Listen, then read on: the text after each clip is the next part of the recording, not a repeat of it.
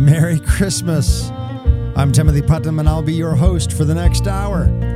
Each week we gather right here to explore the foundations of our faith, to look at the implications of our faith on our daily lives, so that together you and I can prepare to live outside the walls. Joy to the world, the Lord is come. Let earth receive her King. Oh, I'm so glad you joined me today. We're going to have a great time together. We got a great show, but before we get into all of it, Merry Christmas. How did your Christmas go? Did you have fun, right?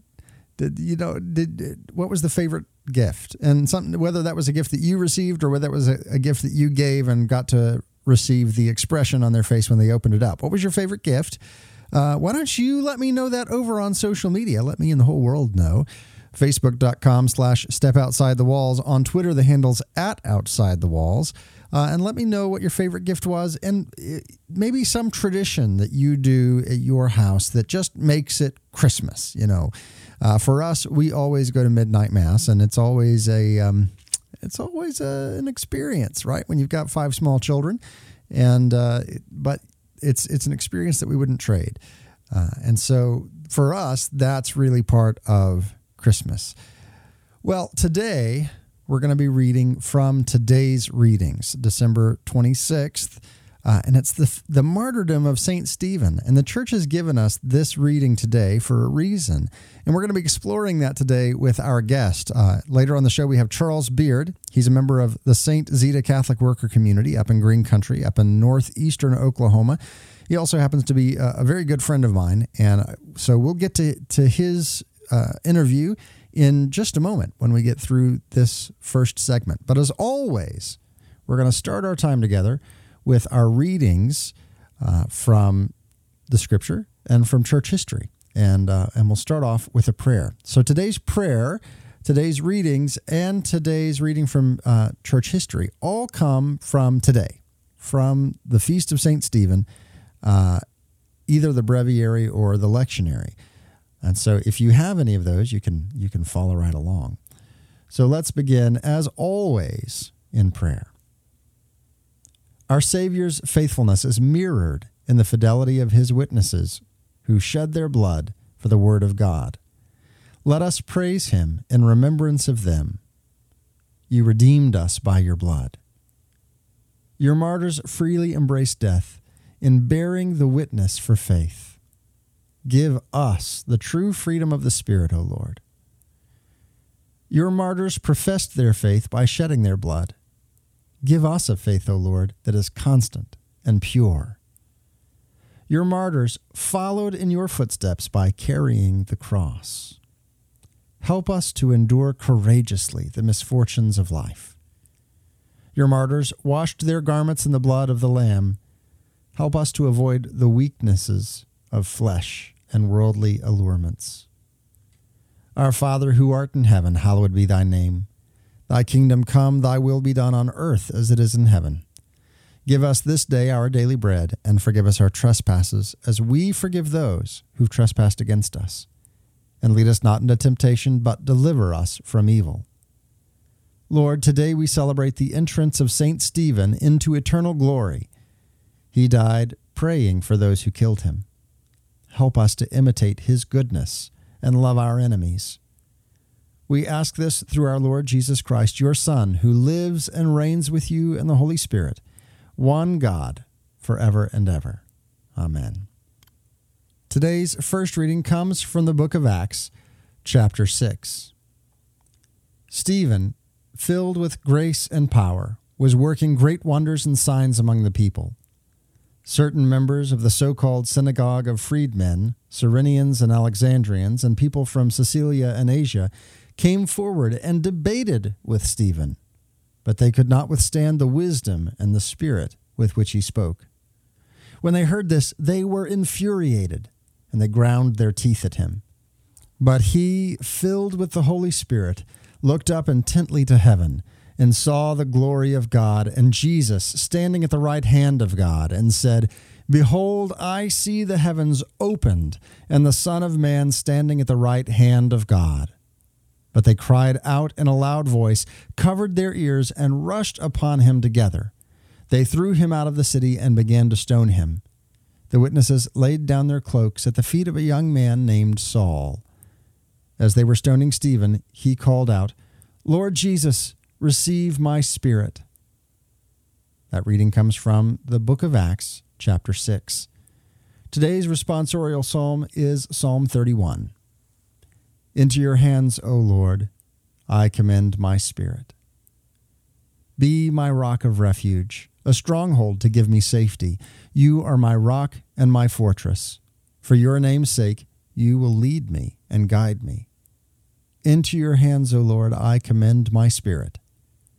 Into your hands I commend my spirit. You will redeem me, O Lord, O faithful God. I will rejoice and be glad because of your mercy. Into your hands, O Lord, I commend my spirit. Rescue me from the clutches of my enemies and my persecutors. Let your face shine upon your servant. Save me in your kindness. Into your hands, O Lord, I commend my spirit. Today's gospel comes from the Gospel of Matthew, chapter 10. Jesus said to his disciples, "Beware of men, for they will hand you over to courts and scourge you in their synagogues, and you will be led before governors and kings for my sake, as witnesses before them and the pagans. When they hand you over, do not worry about how you are to speak or what you are to say. You will be given at that moment what you are to say. For it will not be you who speak, but the Spirit of your Father speaking through you. Brother will hand over brother to death, and father his child. Children will rise up against their parents and have them put to death. You will be hated by all because of my name, but whoever endures to the end will be saved." That reading, that gospel, comes from the Gospel of Matthew, chapter 10. Today we read out of church history a sermon from Saint Fulgentius of Ruspe. Yesterday we celebrated the birth and time of our eternal King. Today we celebrate the triumphant suffering of his soldier. Yesterday our King, clothed in his robe of flesh, left his place in the Virgin's womb and graciously visited the world. Today his soldier leaves the tabernacle of his body and goes triumphantly to heaven. Our King, despite his exalted majesty, came in humility for our sake. Yet he did not come empty-handed. He brought his soldiers a great gift that not only enriched them, but also made them unconquerable in battle. For it was the gift of love, which was to bring men to share in his divinity. He gave his bounty, yet without any loss to himself. In a marvelous way, he changed into wealth the poverty of his faithful followers, while remaining in full possession of his own inexhaustible riches. And so the love that brought Christ from heaven to earth raised Stephen from earth to heaven. Shone first in the King, it later shone forth in his soldier. Love was Stephen's weapon, by which he gained every battle, and so won the crown signified by his name. His love of God kept him from yielding to the ferocious mob. His love for his neighbor made him pray for those who were stoning him. Love inspired him to reprove those who erred, to make them amend. Love led him to pray for those who stoned him, to save them from punishment. Strengthened by the power of his love, he overcame the raging cruelty of Saul and won his persecutor on earth as his companion in heaven. In his holy and tireless love, he longed to gain by prayer those whom he could not convert by admonition. Now at last, Paul rejoices with Stephen. With Stephen, he delights in the glory of Christ. With Stephen, he exalts. With Stephen, he reigns. Stephen went first, slain by stones thrown by Paul. But Paul followed after, helped by the prayer of Stephen. This surely is the true life, my brothers, a life in which Paul feels no shame because of Stephen's death, and Stephen delights in Paul's companionship. for love fills them both with joy. It was Stephen's love that prevailed over the cruelty of the mob, and it was Paul's love that covered the multitude of his sins. It was love that won for both of them the kingdom of heaven. Love, indeed, is the source of all good things. It is an impregnable defense, and the way that leads to heaven. He who walks in love can neither go astray nor be afraid. Love guides him and protects him and brings him to his journey's end. My brothers, Christ made love the stairway that would enable all Christians to climb to heaven. Hold fast to it, therefore, in all sincerity. Give one another practical proof of it, and by your progress in it, make your ascent together. That reading again comes from St. Fulgentius of Ruspa. And it's a challenging reading, both that and the readings from Scripture. The conversation we're going to have here in a bit, it's a challenging thing because it means we can't just be status quo, right? We can't just continue on living our life as if the only thing that mattered was us living our life, right? The Incarnation is the linchpin of history. It's that on which everything else in history turns. At least in our Western calendar, of course, the Incarnation of Christ, the birth of Jesus Christ, changed our calendar. Everything that we base our dates on, even if you go into the very politically correct before Common Era and Common Era, as opposed to before Christ and in the year of our Lord, even then, if you change the names, it's still on that date. It's on that the Common Era began with Christ. And so everything changes with the birth of Christ. And that's required of us as well. Everything within us has to change. And it's not just a you and Jesus, a me and Jesus kind of Christianity that, I have my relationship with Jesus Christ and it changes me internally and I'm a better person. Well, that's part of it. Absolutely. We are reconciled to God the Father through the work of Jesus Christ, through the Paschal mystery, his birth, his life, his death, and his resurrection. But it's more than that. St. Paul said in one of his letters to the Corinthians, he said that Christ became the sin for us. Christ became sin for us that we might become the righteousness of God. St. Athanasius said that God became man so that man might become God. And so not that we are going to be divine, but that we are clothing ourselves in the divine nature. We are partakers in that divine nature. And we are now ambassadors and soldiers for Christ. And as our reading just now said, our weapon is love. And it doesn't allow us to sit on the sidelines anymore, right? We are called to be servants of mercy. And so here we are. We are the day after Christmas. We have received the Incarnation of Christ. Now what are you going to do about it, right? As the Christmas carol says, go tell it on the mountain, over the hills and everywhere that Jesus Christ is born. This is not something that we can keep to ourselves. And it doesn't have to be an extroverted, evangelistic, get up and with a megaphone and shout it.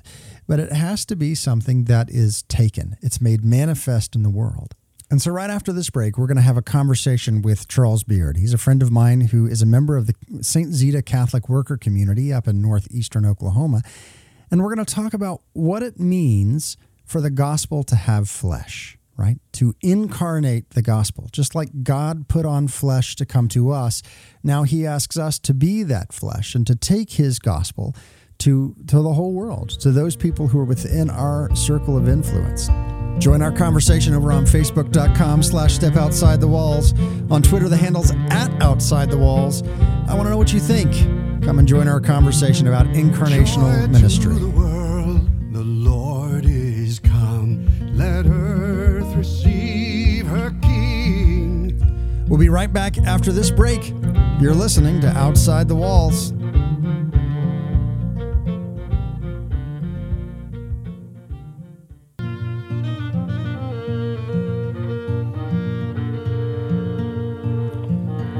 Welcome back to Outside the Walls. I'm your host, Timothy Putnam. Got a great show for you today. We're going to be talking with Charles Beard of the St. Zita Catholic Worker Community in Green Country out in northeastern Oklahoma. Talking about first day, second day of Christmas, two turtle doves, right? Here we are in the middle of the Christmas season. Joy to the world, the Lord is come. Let earth receive her King. The King of the universe, joy to the world, the Lord has come. How was your Christmas? I hope it was good. We're sitting here and we're talking with Charles Beard, a friend of mine, and I read the readings for today, and I thought, I need to get Charles. I need to get Charles on because this is just right up your alley, Charles. But first, thanks for being on the show. Of course, it's my pleasure. I'm happy to be back. Merry Christmas. Merry Christmas to you too. We've got several more days. We get to go, depending on your proclivity, you can go all the way to Epiphany, or if you're just not ready to get those decorations down, you can take it all the way to the Baptism of the Lord on January 10th, and still be completely liturgically accurate. Isn't that great? It is. We generally celebrate Christmas until the leftovers run out. So. I know how much you love proper liturgy. So we're talking today about the readings of the day, St. Stephen. And I find this fascinating that we go from Christmas, the incarnation of Christ, God becoming man, right? And the church immediately, without any delay, jumps straight to the martyrdom of St. Stephen. And it's not like a movable feast, right? It happens 25th and 26th every year. And here we are, and they say, okay, now not only has God become man and incarnated the gospel to us, but now it has to go a step further. And we, his followers, we have to incarnate the gospel to others. And anytime that we do that, whether it be through Christ's incarnation or whether it be through us incarnating the gospel, there is some sort of martyrdom. There's some sort of death, whether it be an internal one or an external one. It's a little bit jarring, isn't it, to move so quickly from cute little adorable baby Jesus to a man getting stoned to death, isn't it? Yeah. The Christmas Carol says something, I can't remember the exact term, but that Christ was born to die. Mm-hmm. And certainly central to his preaching was the idea that we have to die to ourselves. And with St. Stephen, we have an example of someone who literally did that, who was devoted to the poor and to finding Christ in the poor, but also in the church and proclaiming him to the entire world, and was killed for that. Yeah. And that's that's I won't say the central aspect of the gospel, but it's certainly something very close to the heart of Christ's ministry, I think, is that as beautiful as the Christmas story is, part of that beauty is pain, because Christ was born to die. His mother's heart was going to be pierced, and she knew that very early on. Right. And we find Christ in the pain as well as in the good parts of life. So I want to talk a little bit about what incarnational ministry looks like, because here in the United States, at the very least, we have kind of insulated ourselves and we've set up our professional ministers. And then the rest of us, we kind of sit back and we hear their stories and we write a check, and that's well and good. I mean, we should be giving our resources to aid in the ministry of the church. But I think that it has to be more than just our resources. When we look at we look at Matthew 25, and it doesn't say, I was sick and you wrote a check so that someone would come and give me food, right? It says, I was sick and you came and visited me. I was hungry and you gave me food. And so here we have, and I love this. I think it's a statement by St. Athanasius. Correct me if I'm wrong, whether it be you, Charles, or you, my listener, but it says that God became man so that man might become God, right? Not that we become divine, but we share in the divine life. We That's become what in the first letter of Peter, chapter 3, become partakers in the divine nature. Right. And so this is that to me, this is what the church is giving us in these two readings, going from yesterday in the Incarnation to today in St. Stephen, is that we are called to be incarnational. I want to kind of clarify something, because incarnational ministry or incarnational living is right on the verge of becoming a buzzword. Okay. I don't think it's there yet, but in certain circles, it's this idea that, we're the real Christians because we're, doing the work of the gospel. And I want to, as much as I agree with the idea of living incarnationally, I want to kind of steer away from any sort of elitism saying we're the better Christians because we do X, Y, or Z. So having said that, you're absolutely right that a big part of Christian ministry, for those who are able to, and almost all of us are able to, is to get our hands dirty and actually step outside our comfort zones to find Christ where Christ said he would be found, in the hungry, in the thirsty, in the homeless, in the imprisoned, in the dead. Right. Prison ministry, for example, is a really difficult ministry because you're dealing with bad people, and yet you read the gospel, and Christ says, "I am that bad person." Yeah. And it's difficult to understand, but you have to, if we're going to take the Eucharist as seriously as the Catholic Church takes it, that the bread and the wine really become Christ.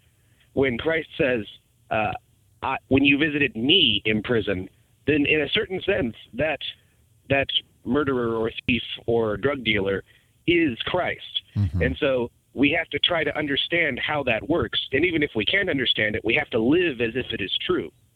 So that means, in Catholic Worker, for what we do, my family, we provide hospitality for homeless women and children.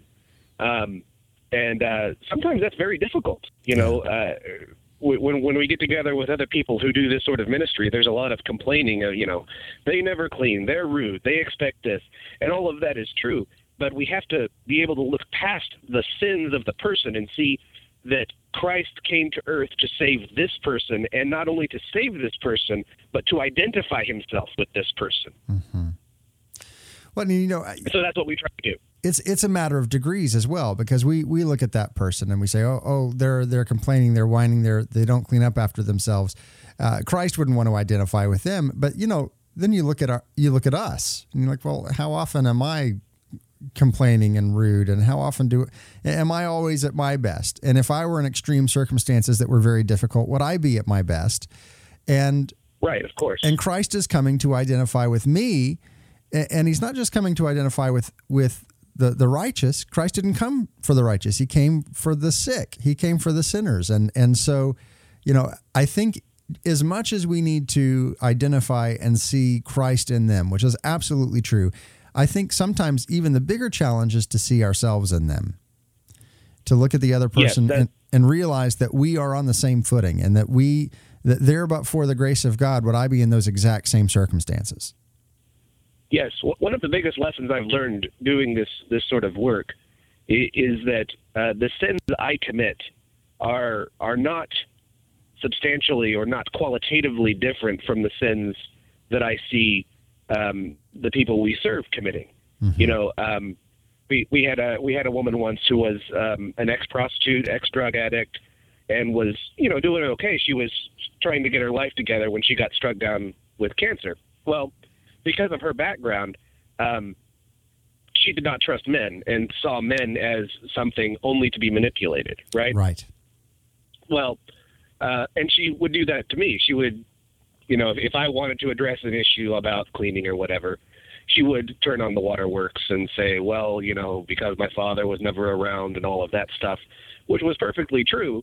But I knew that she was just trying to manipulate me, and it would frustrate me so deeply, until I turned the eyes on myself and saw how often do I try to manipulate someone at work to try to get them to do work that I don't want to do, or to try to, I do this with my 2-year-old to say, if you want to do this, then you have to do that, which is a part of parenting, I suppose. But there's a certain level of manipulation. And so the difference is only in degree and not in kind. Yeah. And so not only do you see Christ in this person and therefore see Christ in yourself, you can see sin in this person as well, and then look at yourself and see the same sins. Mm-hmm. It's a jarring experience. So here we have it. It's a jarring experience, and I think that's part of the taking up of our cross. The Holy Spirit, as we're allowing the Holy Spirit to use us to minister to them, the Holy Spirit's also using them to say, hey, don't forget about this over here. And I think maybe that's why we have begun to insulate ourselves in the West, is because anytime that we get close to the gospel gets close to us as well. And it's an uncomfortable thing. Well, the gospel reveals parts of yourself that you don't necessarily want to be revealed, because we think that, we're basically good people. I hold down a job, I pay my bills, etc. I'm nice to my kids most of the time. Mm-hmm. But Christ says that's not good enough. I need you to, like St. Stephen, lay down your life for the sake of the gospel. I'm looking at this, and we can talk about this, and we can talk about the principles, and even throw out these high-minded ideals. But then there's the question of, how do I even approach this? How do I get started in being the hands and feet in Jesus where I am? Because, St. Stephen, who we're celebrating his feast day today, his martyrdom, he was a deacon, so he was involved somehow in ministry. So me as a layperson who has a day job and a daily life, and I'm trying to raise my family and do the best that I can, how does a person get started in doing the work of ministry and being incarnational with the gospel? The first step is to start volunteering, and I realize that sounds like a terrible cliche, but I promise it's not. I will explain what I mean, but you're going to have to come back after the commercial break to hear the rest of it. All right. Well, we do have to take a break right now. You've got amazing, uncanny sense of time, Charles. Join this conversation over on Facebook.com/StepOutsideTheWalls. On Twitter, the handle's @OutsideTheWalls. We'll be right back right after this. You're listening to Outside the Walls. Joy to the world, the Lord is come. Let earth receive her King.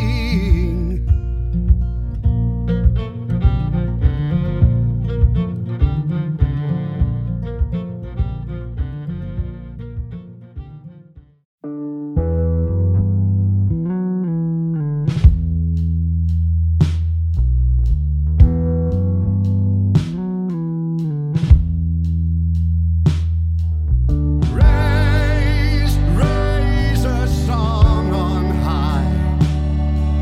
The Virgin sings her lullaby. Joy, joy, for Christ is born. The babe, the Son of Mary. Welcome back to Outside the Walls. Thanks for sticking through the break. We're talking today about incarnational ministry, talking with a friend of mine, Charles Beard. He is a member of the St. Zita Catholic Worker Community up in northeastern Oklahoma in Green Country, and talking about first steps. If you missed any part of this show, of course, you can go back and grab them on the archives over at OutsideTheWalls.com. You can listen to this show and every show we've ever done. So if you missed the last segment, it's going to help this segment make sense. Go back and listen to that on OutsideTheWalls.com. So, Charles, we're talking about first steps, incarnational ministry. And you said, as just kind of a preview, volunteerism, go volunteer somewhere, is a great first step for someone who, they've got their day job, they've got their life, they're trying to raise their kids, and they're also trying to somehow live the gospel and do the things that Christ calls us to. So, what are the first steps? What are the easy things that people can do to kind of tiptoe into the waters of partaking in the divine nature and living the incarnational gospel? Sure. I would suggest 3 first steps. I'm sure there are many others, and people can kind of mix and match as they will. But the first step is just setting aside some time to volunteer. Here in Tulsa, we have a really fantastic Catholic charity system. They're always looking for volunteers. If maybe you have a Catholic Charities where you live, or a Salvation Army, or a homeless shelter, or a soup kitchen, or any of 100 different things that puts you, the non-poor person, in contact with the poor. That is really the most important thing to start in order to the goal ultimately where we want to get to is where you're living kind of cheek to cheek with the poor. And you're not going to do that if you don't encounter the other. So I would suggest that with your family. I know that people are busy, but set aside one day a month. The third Thursday of every month, come hell or high water, we are going to go volunteer at the soup kitchen. And I really strongly recommend that as a first step. Well, now, if you're not like an extrovert, there are other things that you can do that are still hands-on, like you could do a Habitat for Humanity house if you wanted to build something with your hands, and there provides some interaction. But even if you're not, that really outgoing person like Charles and myself, there's still things that you can do volunteering that put you in contact with the poor. Oh, absolutely. There's volunteer opportunities, ministry opportunities that fit all personality types. At Catholic Worker, we serve lunch once a week at an apartment complex in Broken Arrow, Oklahoma. We've organized it in such a way that people can kind of play to their own strengths. There's somebody who can't come, but they prepare the meal, and so they'll deliver it to us, and we'll take it. Or you can be the person who brings the table once a week, and that doesn't necessarily require interaction, or it doesn't require an introvert to act like an extrovert. Right. Or you could be the social butterfly like Timothy or me and chat people up. Just to talk about your social butterfly, we went to Philadelphia together to see Pope Francis, and you saw people that you knew that were not there to see Pope Francis. They were just there, and like 3 times, people walked up. Yeah, hey, it's Charles Beard. It's like everybody. Well, that's cheating a little bit because I lived in Philadelphia for 4 years. It's a big city, though. I mean, It is a big city. It is a big city, and so it was really wonderful to bump into somebody and oh, hi, how you doing? And, how's your mom? How's your son? It was a good experience. That's the introvert's nightmare. It is an introvert's nightmare. My poor wife. I introduced her to more people than she could possibly keep track of, and I feel a little bad. Not a lot bad, but a little bad. Okay, so after that little segue, let's get back over to those 3 steps you were talking about. Doing a show. Okay. The second step is to find some way to remove further barriers between you and the poor. So what I mean by that is, say you're volunteering in a soup kitchen, right? Mm-hmm. You're you have the ladle, you have the soup pot. The person being served kind of, comes up and gets their soup and thank you very much and goodbye. There is still a sense that I, the privileged person, am giving you, the unprivileged person, out of my very bounty. What a great person am I. I'm not a bad thing. It's a very good thing to do. But there's kind of a spiritual danger there by maintaining any sort of boundary between you and the poor person. So beyond volunteering. There's not only a spiritual barrier there. There's also a physical barrier that it's like the person who gets up to speak and they've got the podium, right? And well, here you've got the pot of something between you. Yeah, you've got the pot or the table or whatever. So again, in Catholic Worker, we don't look at the lunches that we do once a week as us feeding the poor. We're eating lunch with our friends. Yeah. So we don't feel any qualms about, eating some of the food that we bring and just hanging out and becoming friends with the people who happen to live in this apartment complex. Again, I'm kind of coming at that from my perspective as an extrovert.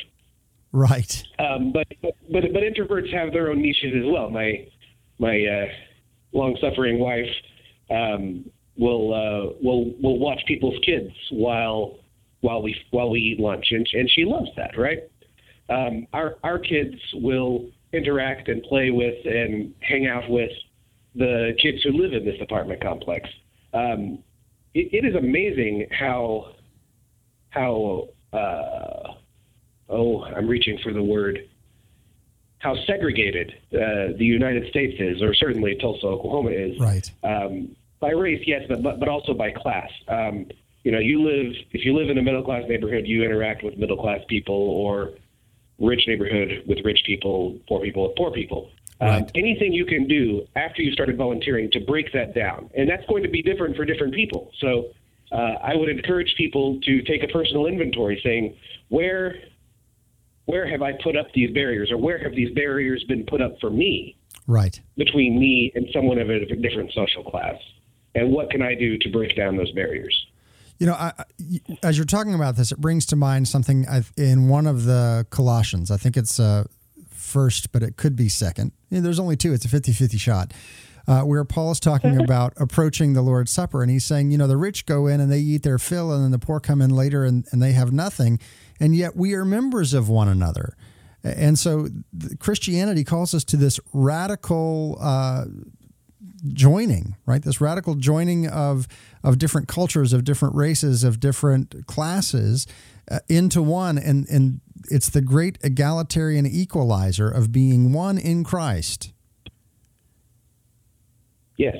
In Christianity, in the gospel, the only social class that should exist is the social class of the beloved sinner. And anything we can do to make that a reality, not only at church, but in our daily lives, is a good thing. Yeah. So step one is to volunteer somewhere. Go and find some place that fits your personality and see what they need and begin volunteering. And that could be with the poor. It could be in a pregnancy clinic. It can be in a Catholic charities. All kinds of ministries need people. We working in a church, we have this little saying that, we can do anything we want. All it takes is time, people, and money. And, there's plenty of that going around, right? So step one is find a need, find a ministry that fits your values and that fits your personality, and get involved. And step two is then now begin to remove barriers that either society's put up or that you've come to expect. What's step three? Step three is to ask yourself what forms of privilege you yourself experience. Privilege is, again, we talked about buzzwords earlier. That's a big buzzword. Privilege is a huge buzzword, and so I don't want to be misunderstood and think that I'm talking about that in a sort of secular sense. Right. But what is the case is that in the United States, and certainly within the Catholic Church, there is a lot of privilege. As the Christmas Carol goes, people who possess rank and wealth. Right. That's not a bad thing. But ask yourself, what can I do to divest myself of this rank and wealth? That's going to look different for different people. But as we say every day in the Magnificat, the Lord has cast down the mighty from their thrones and has lifted up the lowly. Christ came as a poor person, not only as a helpless baby, but as a helpless baby born in a stable. Right. And he identifies himself with the hungry and the thirsty. And so insofar as we do not have that lack, possessing lack is an interesting way of thinking about it. But if we don't possess that lack, that certainly could be a type of separation from Christ. And so, with a spiritual director, with your own conscience, with your own family, ask yourself, what forms of privilege do we have, and how can we divest ourselves of this privilege? Very similar to what St. Francis of Assisi did, divesting himself of that great wealth to better identify with Christ. Big conversations today here on St. Stephen's Day, day after Christmas. We'll be right back with more here on Outside the Walls.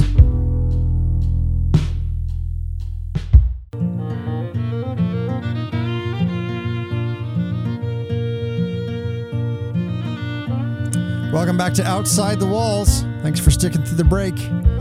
Join our conversation over on Facebook.com/StepOutsideTheWalls. On Twitter, the handle's @OutsideTheWalls. Find the archives of all our old shows at OutsideTheWalls.com. Joy to the world, the Lord is come. Let earth receive her King. Let earth receive her King. Here we are on the second day of Christmas. Did you know that Christmas is more than just a single event? I know the world, the city, the state, everyone else around us is sick of Christmas because they've been doing it since, October 31st. But Christmas is just now upon us. We've through the season of Advent. We're into Christmas. And we've got Christmas all the way through Epiphany, or if you really, really don't want to take your decorations down, you've got all the way to January 10th, which is the baptism of the Lord, to leave your Christmas decorations up, sing your Christmas carols, do everything that you want to do now, and enjoy it. We're talking with Charles Beard today, talking through St. Stephen's martyrdom and talking about living in incarnational ministry. And Charles, you've walked us through one, what it looks like to be incarnational. And then two, you've given us three very easy steps, or maybe some very difficult steps of beginning the process to live out that incarnational, bringing present, making manifest the gospel of Christ in our circle of influence. So now kind of give us a picture of what that looks like. What was your journey into working with the poor? Sure. Started was probably, was it 3-4 years ago? Something like that. There is a neighborhood in Tulsa where there's a lot of poverty, very concentrated poverty, not far from some of the nicest areas of town. Mm-hmm. And it's very interesting as to how that developed. But what a friend of mine decided to do was say, this is a place of terrible food insecurity. People can't afford to buy groceries, particularly in the first week of the month, because food stamps will re-up on the 10th, I think it was. So once a week, why don't we buy fresh groceries and take them to this particular apartment complex? And so I got involved with that. My wife and I, and we had 2 kids at the time. And so every Friday at morning, I think at 10 or 11 o'clock, we would buy groceries. I would run over to the Aldi and I would get, bananas and apples and bread and frozen meat and all that stuff. Right. And we would take that. And this was our first step. It was a once a week thing. It didn't actually involve a whole lot of interaction with the poor because we basically just dropped off the groceries at the office of this apartment complex, and then the lady that worked there would distribute it kind of as needed to the people who lived there. Mm-hmm. It was a food pantry for this apartment complex, and that went on for about a year.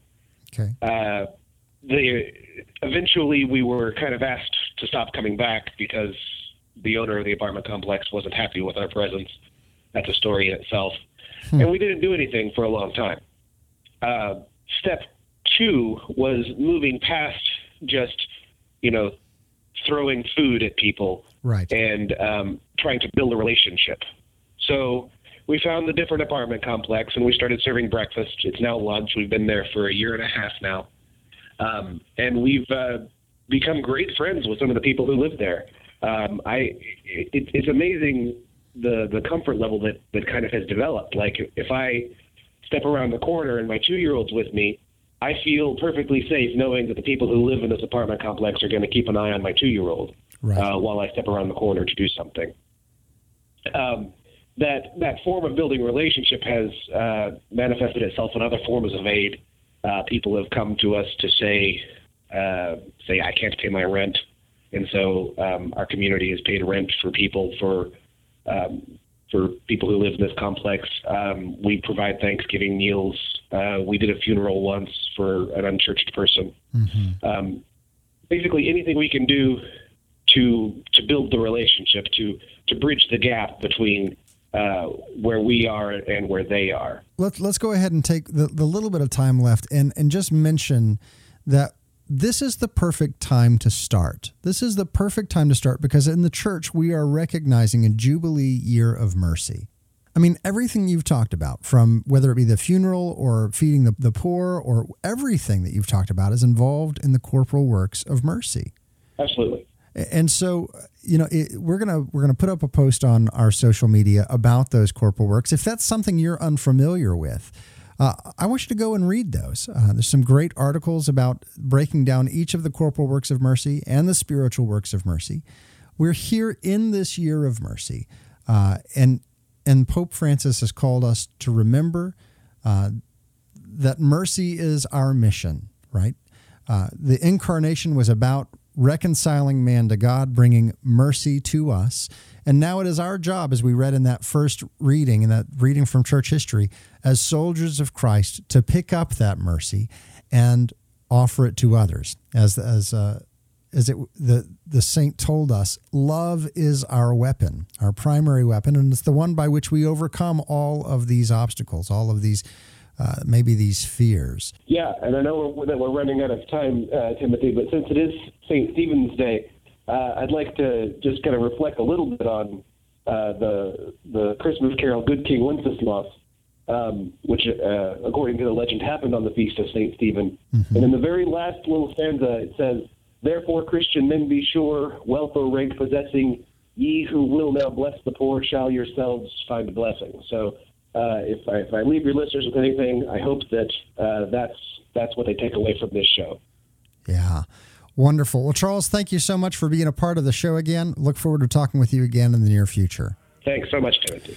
Outside the Walls is a co-production of St. Michael Radio and Breadbox Media, heard around the world on terrestrial radio, live streaming, and podcast.